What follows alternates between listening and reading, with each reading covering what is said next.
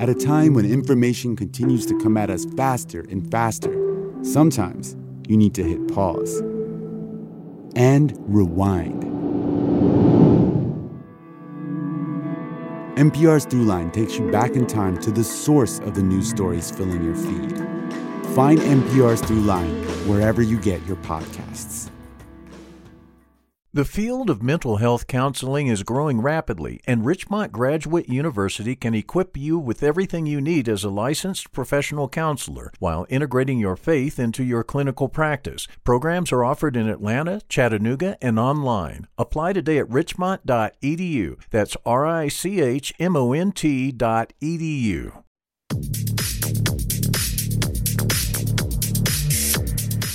Hello, all. It's August 18th. Glad to have you here for another edition of Political Breakfast. I'm Lisa Ray. I'm your host. Our political strategists are here as well. Brian Robinson for the Republican side right here in Atlanta, and for the Democrats, Theron Johnson, who is sitting in the airport in Dallas. Good to have you both again. We're going to jump right in today with our special guest, Georgia Secretary of State Brad Raffensperger, who is running for re-election. Brian and Theron were able to speak with him earlier, and Brian starts the conversation off. We are joined today by the world's most famous Secretary of State in history, Georgia's Secretary of State, Brad Raffensperger. Thank you for being with us, Mr. Secretary. How are you doing today? Good afternoon, Brian. That's a great lead-in.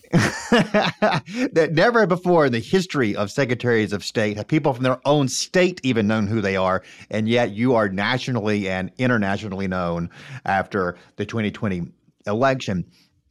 I will start the conversation here by bringing to everyone's attention an op-ed that you had in USA Today earlier this year.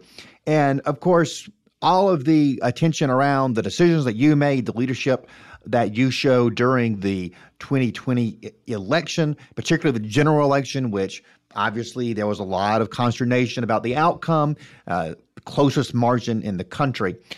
And people all of a sudden began questioning how we run elections in Georgia. But you were raising the alarm about that even before this election happened. Tell us a little bit about that. Tell us what kind of reception your ideas for reforms got from Republican congressmen and state legislators.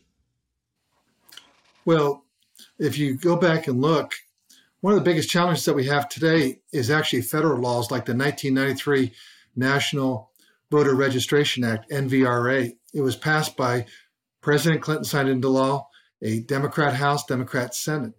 When we had the power of a Republican House, Republican Senate, and President Trump, we did not introduce a single piece of election reform.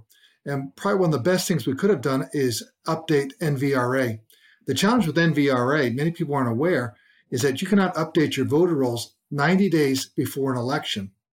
But you can put people on the voter rolls 30 days out. But here's what people need to understand.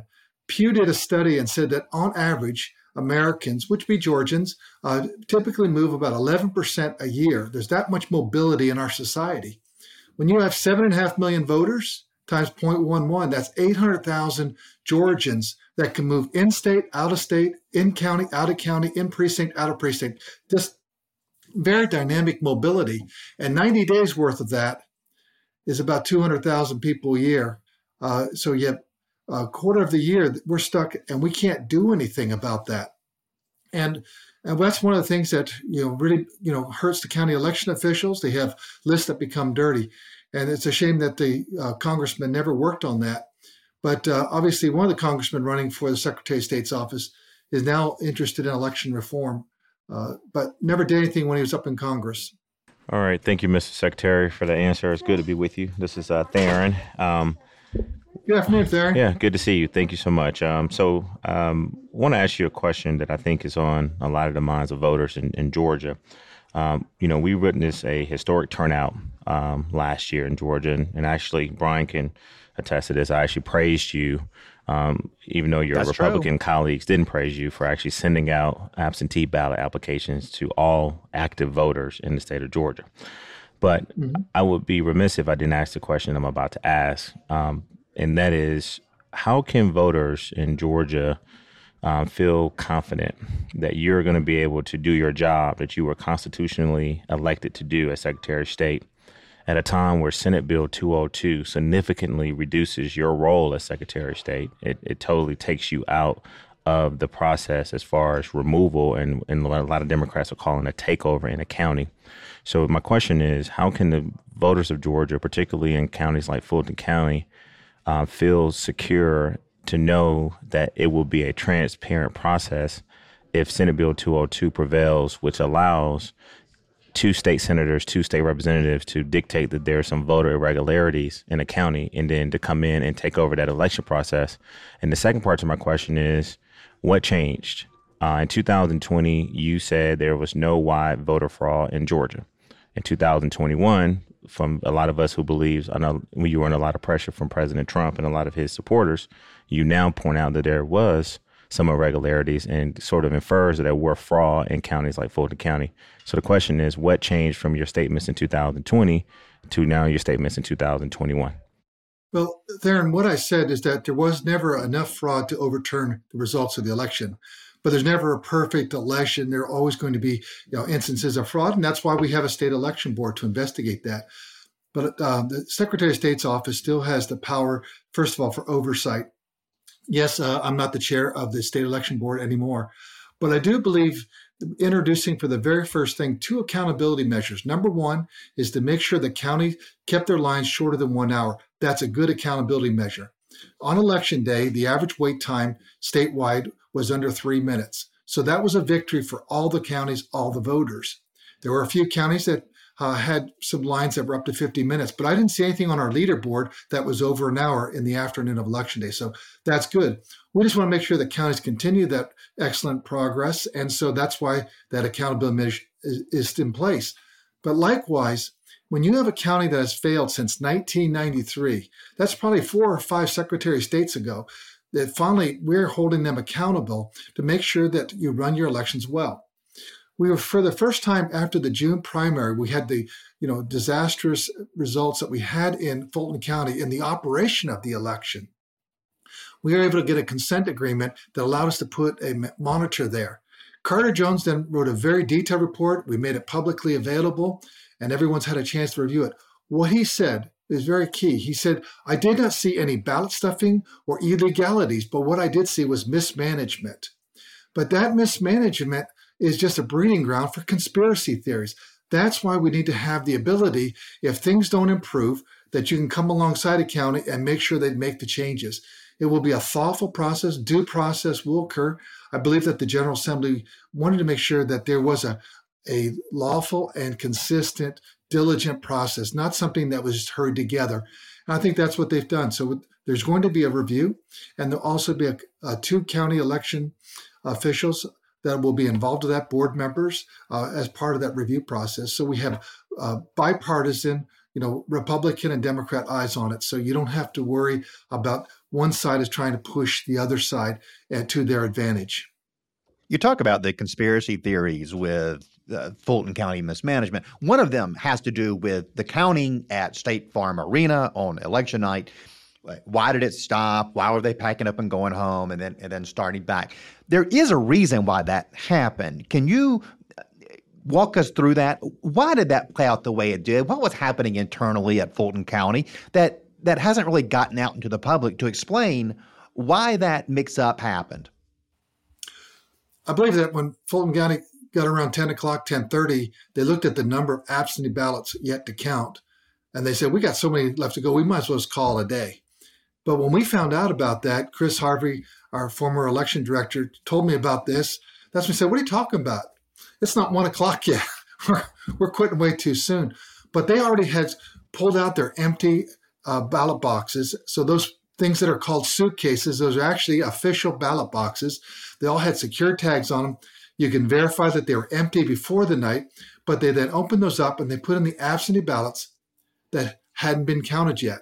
They put those back under the table, and then all of a sudden they get a call, hey, from Rick Barron, the state says that we're cutting. Who is it? Rick Barron, who is the Fulton County election director. Fulton County election director, then told that's his staff members, go ahead and let's work a couple hours longer. So you saw them pulling them out. So if you look at the whole run of tape, you can actually see what transpired. And it was under 24/7 surveillance. Right. Did they break policy? Yes. Did they break procedures? Yes. And that's what will come before the state election board. But did they violate any ballot stuffing or things like that? No. In fact, we actually called the GBI, had them down there, also called the FBI, and had the FBI down there. And so the former U.S. Attorney, B.J. Pak, reviewed all of that. And then when we had another U.S. Attorney came in, when B.J. Pak resigned, he came in and he was quoting the AJC, I believe, there's nothing there. Mr. Secretary, I want to go back to my first question, which I don't feel like you answered. And I want to repeat both of them. How can the voters of Georgia feel comfortable and ensure that you as the Secretary of State of Georgia, who was elected by the voters as a constitutional officer, with Senate Bill 202 significantly removing you from the oversight? You talk about your office is involved in oversight, but you no longer have a position on the State Board of Elections. So how can you ensure the voters of Georgia that your colleagues, your Republican colleagues, punished you for what you did by standing up and following the law in 2020 election? How can we be confident that this process is going to be transparent? And then secondly, to your last other question is, what are you going to, how are we going to know that you're going to be able, your office is going to be effective, knowing that you no longer have the ability to oversee these elections? Because now what happens with Senate Bill 202 is that outsiders can come into a county like Fulton County and run that election. How can the Fulton County voters feel confident that your office is going to ensure that you don't take away that power and responsibility from Fulton County?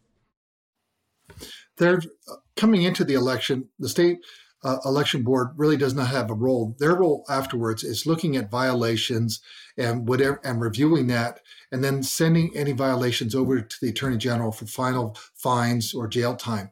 But during the election process and coming into the election process, we're working with the counties. We're the ones with the regional directors. We're the ones with the staff.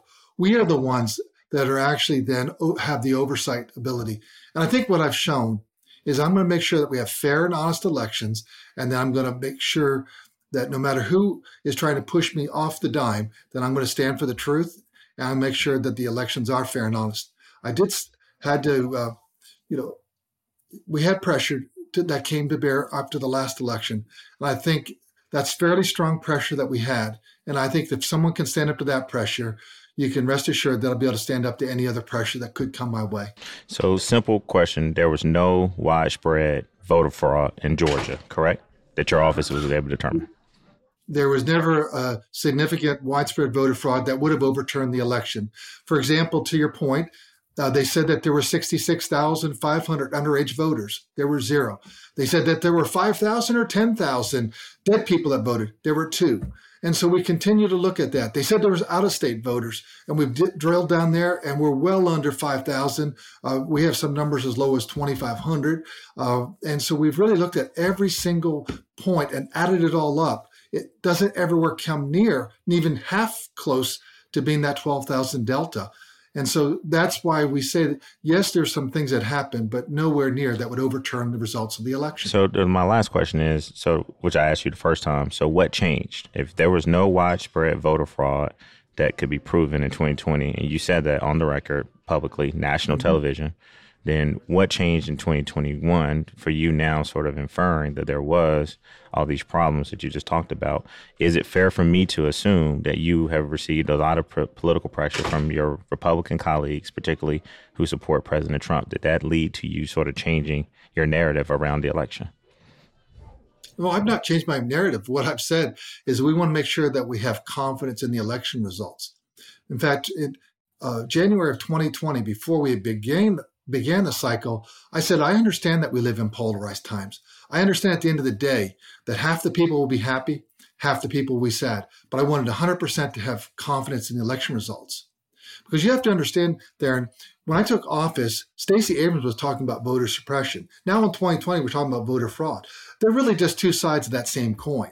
And what both of them cause is they really cause a lack of confidence, and they really hurt our civic fabric. We need to restore confidence wherever we can. So therefore, moving away from signature match, moving to driver's license with photo ID based, I think that's a good thing. They've been using that in Minneapolis, Minnesota, since 2010. So that is, over 10 years that they've been using it, and they like it up there. It's really a nonpartisan, bipartisan way, an objective measure. So I think that was good reform.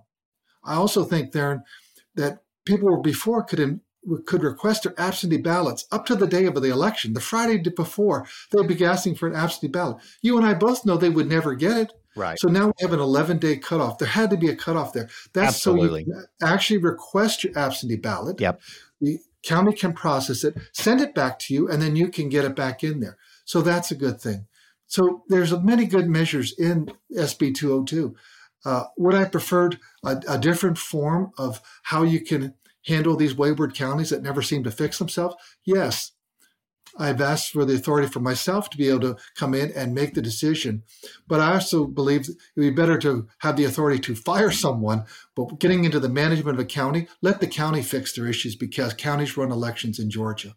There's so many of these election questions I think both of us would want to ask. But of course, we are a political show too. So I want to ask, do you think, and this is just you talking, this is not talking points, it's just your thoughts on it, you as Brad, the American, do you think Kelly Loeffler and David Perdue were hurt politically for the January 5th runoff by calling for you to resign? What I do know is my general counsel got questions from both the campaigns, and all the campaign questions that he got from the Democrat Party were about the upcoming runoff. And the questions from the Republican Party were about the presidential race. And so what happened as Republicans, I'll say this not as Secretary of State, but as a Republican, I believe that Republicans were looking in the rearview mirror at the past election, and the Democrats were looking forward, to the runoff race. What do we have to do to turn our people? What are we going to do for an absentee ballot chase program? And so they were very focused in on the runoff race. And it did hurt us. And so hopefully from the political standpoint, we'll move forward. But as Secretary of State, my job is to make sure we have fair and honest elections. Ms. Secretary, I want to ask you one more question. So your office is set to remove over 100,000 voters from the Georgia voting rolls in a practice that is that detractors call voter purging. And in past cycles, hundreds of Georgia voters have been added to this removal list in error. I think your office has acknowledged that. What is the process by which your office determines which voters are to be removed, and how can you assure that no voters have been added to the error? Have been added in error to the removal list? Well, first off, Theron, when we put out that list, that's publicly available. So you can scrub that. Anyone can scrub that. So you can go out and contact that and see if they still live here.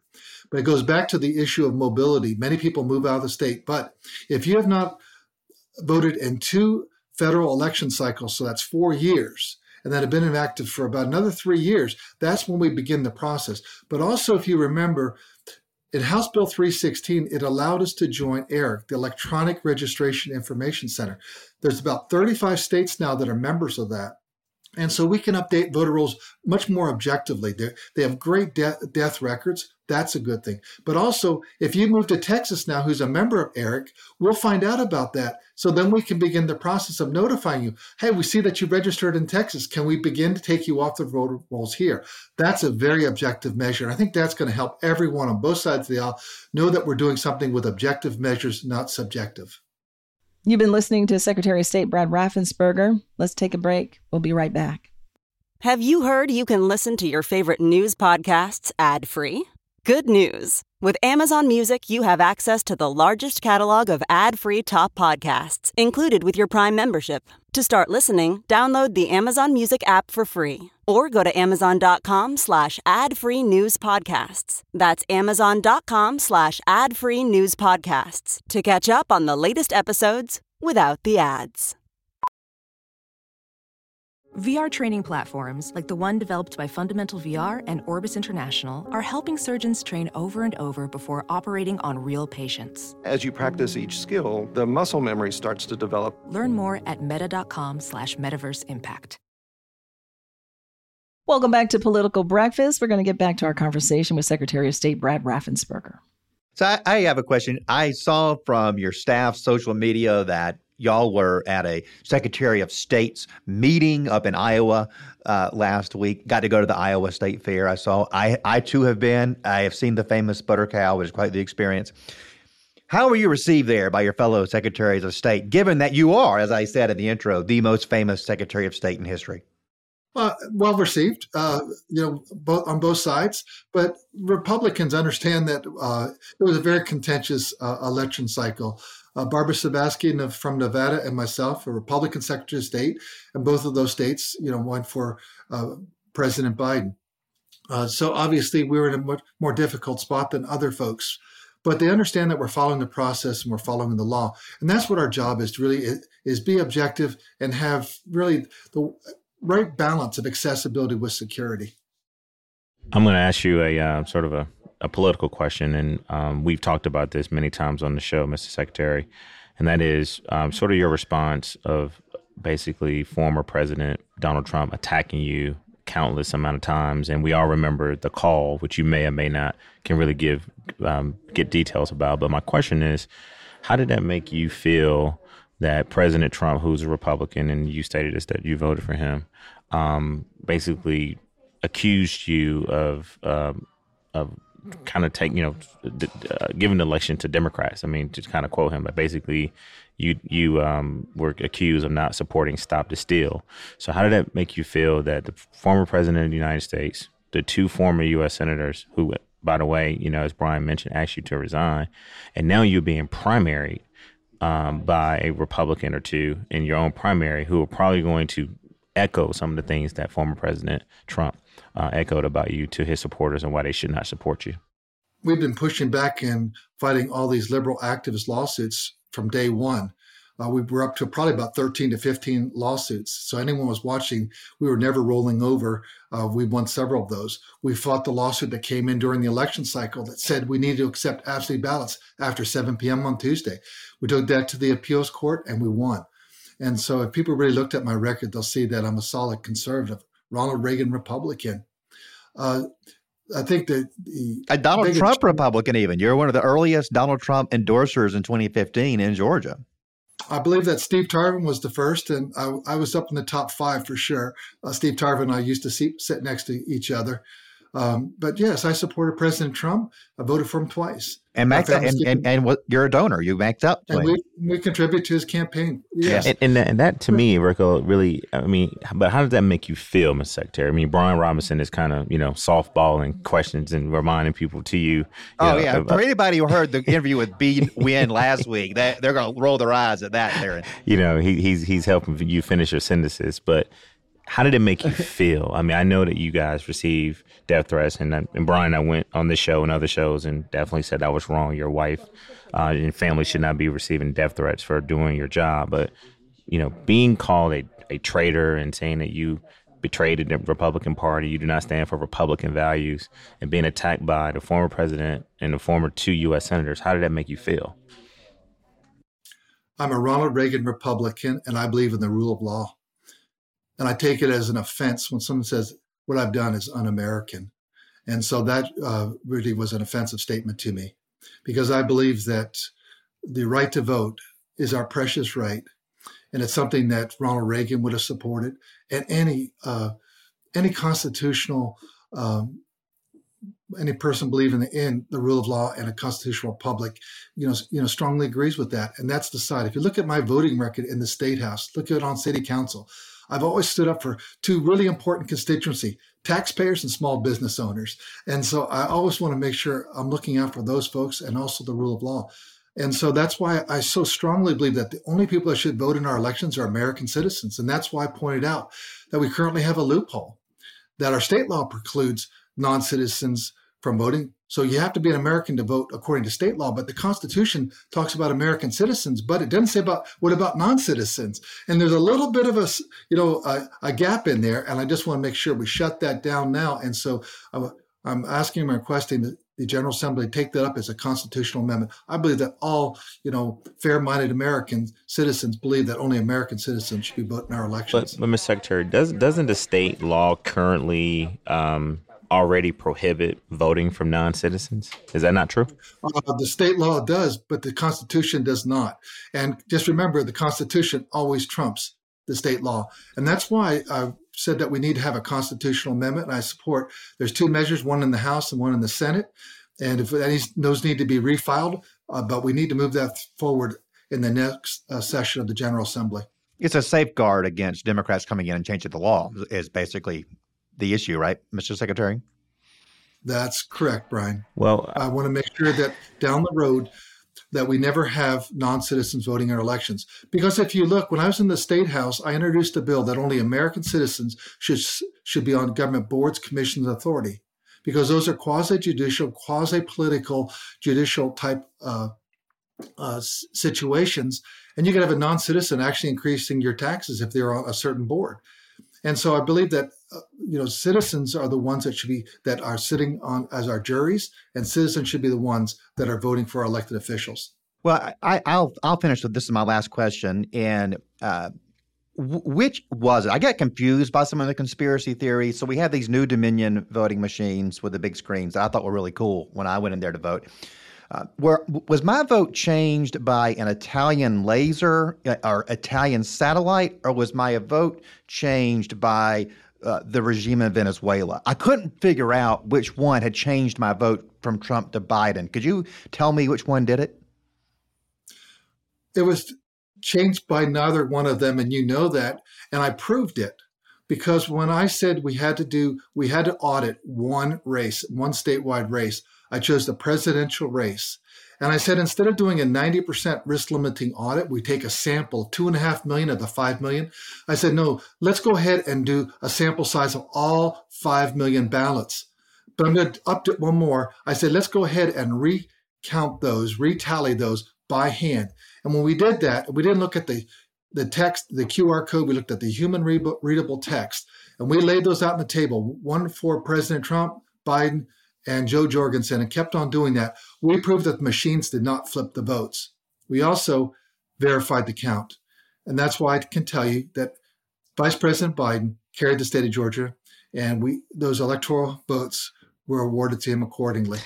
Mr. Secretary, I have one last question for you, and then it's a 2-part question. The first one is your office just came out with the new absentee ballot application that forces voters to mail sensitive personal information like driver's license numbers, social security numbers, or a photocopy of identification when they apply for a mail-in absentee ballot. So I just want to make sure when people apply for the absentee ballot, these are things now, information you're requesting.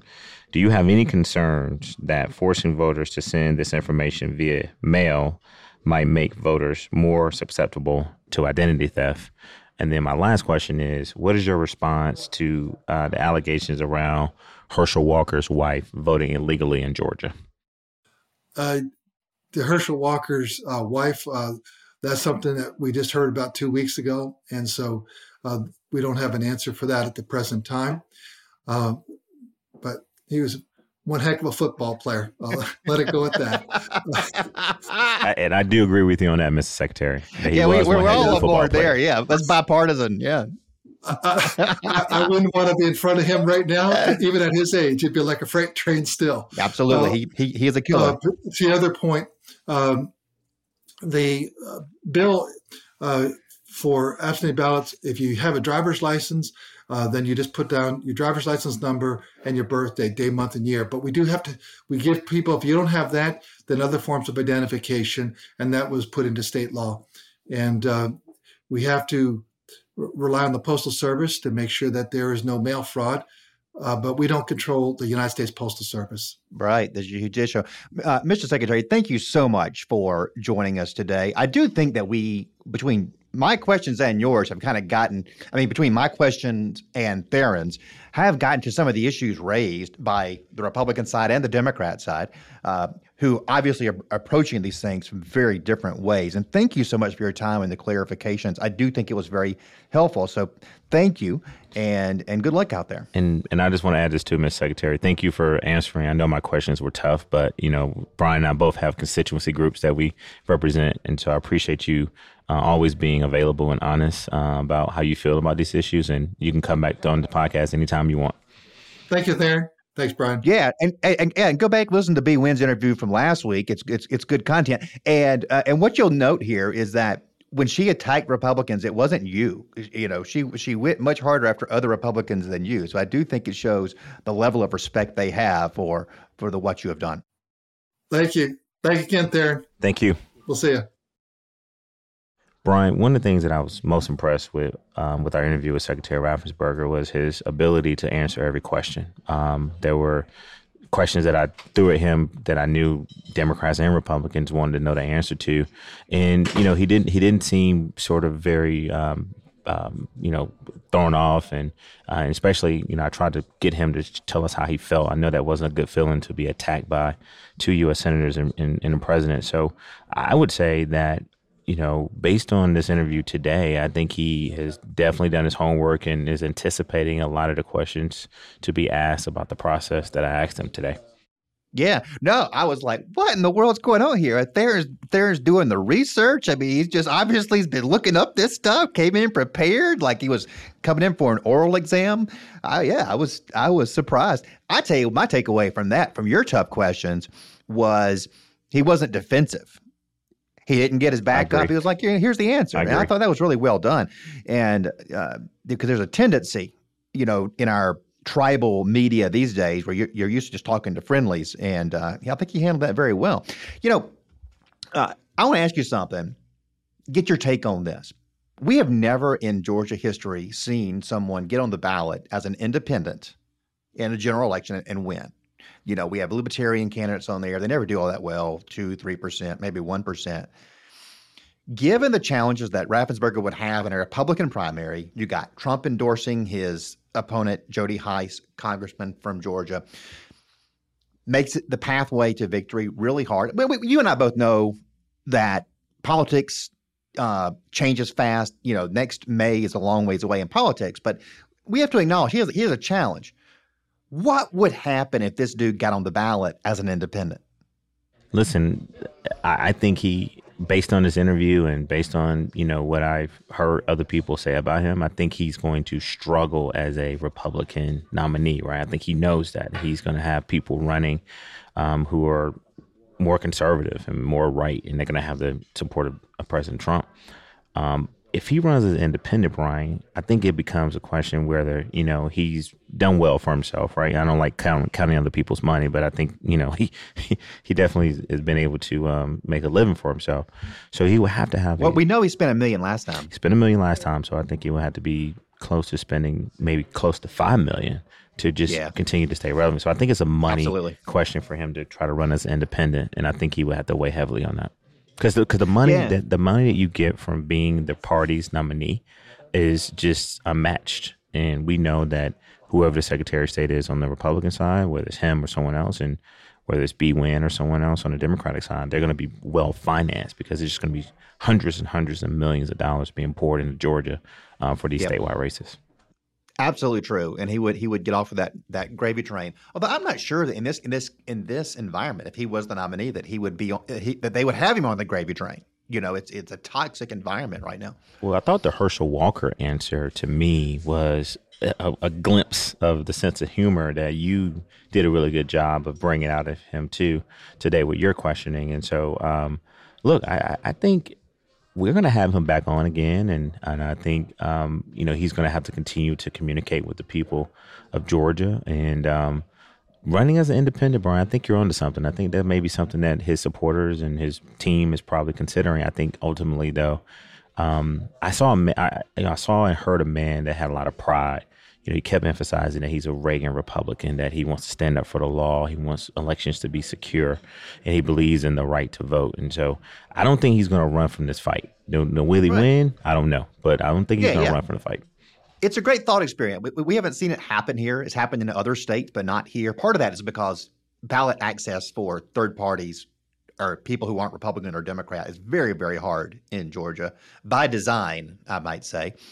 So there is that challenge. I wonder, beyond the money issue, is it different for him because he has this celebrity status? I mean, I was kind of joking around about him being the most famous Secretary of State. Yeah, I thought that was a little bit of a stretch, but you kept going with it. Okay. Name one. Name one who's more famous than Brad Raffensperger. Two that come to mind. How can we forget Katherine Harris down in Florida? Fair point. Who was the Secretary of State during the Bush v. Gore recount. And then also, I'm just a huge fan of former Secretary of State, now U.S. Senator Alex Padilla, who was just revered by a lot of his peers because California is ahead of the game as far as voter registration and automatic voter registration. But I will tell you this. I think you're just saying that because you want to say Alex Padilla to show off that it's not Alex Padilla. Correct. And he's a dear friend of mine too. I got about 5 senators, Brian, now that I can actually get them to hit me back on the text. So I'm trying to get that number up to 10. I have one, and it's because of you. That's true. And you all have become quite the acquaintance. You guys have corresponded with each other from what I hear in a good way. So that's good government for Georgians. No, I do want to say we never got around to this. But we're talking about Senator Ossoff, and he isn't fast on text, but he does get back with you. And I want to praise him for something in a bipartisan moment, and I feel free to do this because I have been very partisan for the last few months. Oh, yeah. He has hired some of my favorite Democratic staffers over the last 20 years. And one is Diney Turner, who is his legislative director, who I worked on the Hill with when I was there in Gingrey and Westmoreland's office. She was with Congressman David Scott back then. She's now his top policy person. And then on the state level, and she's actually a few floors above me here in the building where I am now, where my office is Chandra Harris, who is just worked for David Scott here and now is also state director, one of the most competent, likable, can-do kind of people you could ever have as a congressional staffer. So congrats to him on having some really good folks there. Also, Theron, big news last week for Georgia. The census numbers came out. Here's what struck me. 50.1% of Georgians last April, were white. Now, that tells me that today we do not have a majority. That today it is probably majority-minority, white plurality. Is that your take? I think what's so interesting about these numbers, Brian, since we started this podcast now almost, 7 years ago, what have I been talking about? The demographic shifts, right? That was my one thing when we took that defeat in 2014. I said, if we just keep plugging along, we'll be able to, catch up with the demographic shift that's happening in Georgia. And so I truly believe, Brian, that we are a majority minority state because I still believe that a lot of minority voters and minority residents are always undercounted. So for us to just be at 50.1, I believe. And that was last year. Yeah, that was last year. So I think now, when you look at the 29 county MSA, which was a stat that I thought was very interesting, 10 years ago, we were a majority white MSA, 29 counties in the metro Atlanta area. Now we are a majority minority county, particularly with a influx of Asian residents and Hispanic residents and African-American residents. And even in places like Johns Creek, which is a city that's located north of Atlanta in the suburbs, that now is a majority minority city. And so, people. But not black, which is fascinating. Exactly. Right? Notice what I said. I didn't say it was a majority black city. No, you didn't. So people with money are still moving to Georgia. And the other stat, Brian, to ducktail this into why I think the mayor's race is going to be so important, we did see a significant increase of white voters that are in the city of Atlanta proper. Now, we've known that has been growing every year for a while, but now you've seen a bump in the last 10 years. And so that's got to play a pivotal role in sort of, the white vote and who will turn out in this upcoming mayoral race. But we are a majority minority state right now. The Hispanic and Asian voters are up for grabs. I think Democrats have done a really good job of cultivating their support. You guys have definitely made some strides, too, with Cuban voters in the Latino community. And also, I know that you've been dealing with some of the Asian voters. And so it's going to be very interesting to see how this affects us politically. One thing that I've really seen is Indian Americans particularly getting involved on the Republican side as donors. And that's a lot of what you're seeing there in North Fulton, in East Cobb. And if some of those numbers begin to go to the Republican and we can continue to peel off, particularly black men, that's going to be how Republicans have a shot at countering the narrative that you've been pushing for these 6 years, Theron, that demographic change insistently means that it's Democrat victories. and I was with you. For most of these 6 years I've been with you, I'm beginning to see some minority communities more receptive to Republicans, and it's been somewhat surprising to me. The House pickups, U.S. House pickups last year were in areas that were majority Latino, and that's a fascinating little statistic there. And I wonder when we're going to begin to see more of that in Georgia, because one thing that Brian Kemp and whoever the Republican LG candidate is, whoever the Secretary of State candidate is, they cannot win in Georgia in 2022 without significant minority votes. It's no longer like, hey, we're going to try to, get some pride points by getting in double digits with black voters. No, you are going home if you don't get some black voters. And you can make up some of it with Latino and Asian voters, but there's still not enough of them to really crack into what the black vote represents in this state. Brian, I know we got a few more minutes. We're going to close out here. Can't not close out and not talk about what I will publicly say, and I've said this before, the growing momentum for the possibility of a robust conversation around the creation of the city of Buckhead. There was an article that came out this week that showed that a lot of residents, when asked the questions about what their top priorities are, of course, shocking, it was crime and public safety. Also read that the same poll has 63% of registered voters in Buckhead saying they would be more likely to support a legislator who favors giving the community the right to vote on cityhood. What do you think is going to happen in this upcoming session around this conversation around cityhood and creating the city of Buckhead?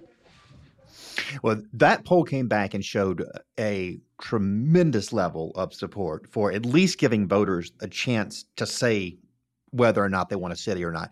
It didn't ask, do you want a city? It asked, do you want a vote? And it was overwhelming.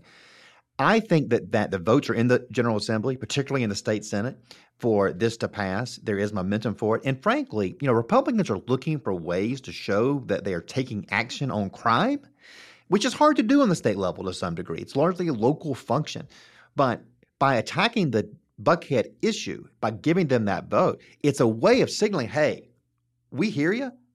We know you're concerned about crime. We are too. We're going to give you an out. We're going to give you a way to give this area of Atlanta more power to fight this problem. And I think whether or not it becomes a huge agenda item in the session in January is the outcome of the mayor's race. If it's somebody who voters take seriously that can take on crime and change the trajectory we're on, I think that takes a lot of the steam out of this engine.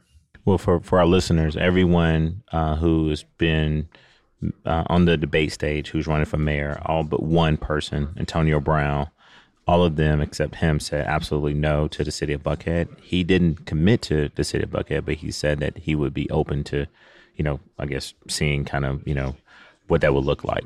But we also know that in the state of Georgia and city of Atlanta right now, this is qualifying week. So we'll know next week on this podcast who actually qualified to run for mayor. And don't worry, Brian, I'm not going to go down and qualify on the last day. I know you would want me to go do it to get off this podcast so you don't have to deal with me every week. But well, that would definitely help the Buckhead City movement, right? Except for then you wouldn't be eligible to be mayor of Atlanta as a Buckhead resident. All right, man. Well, great conversation, man. Good to see you.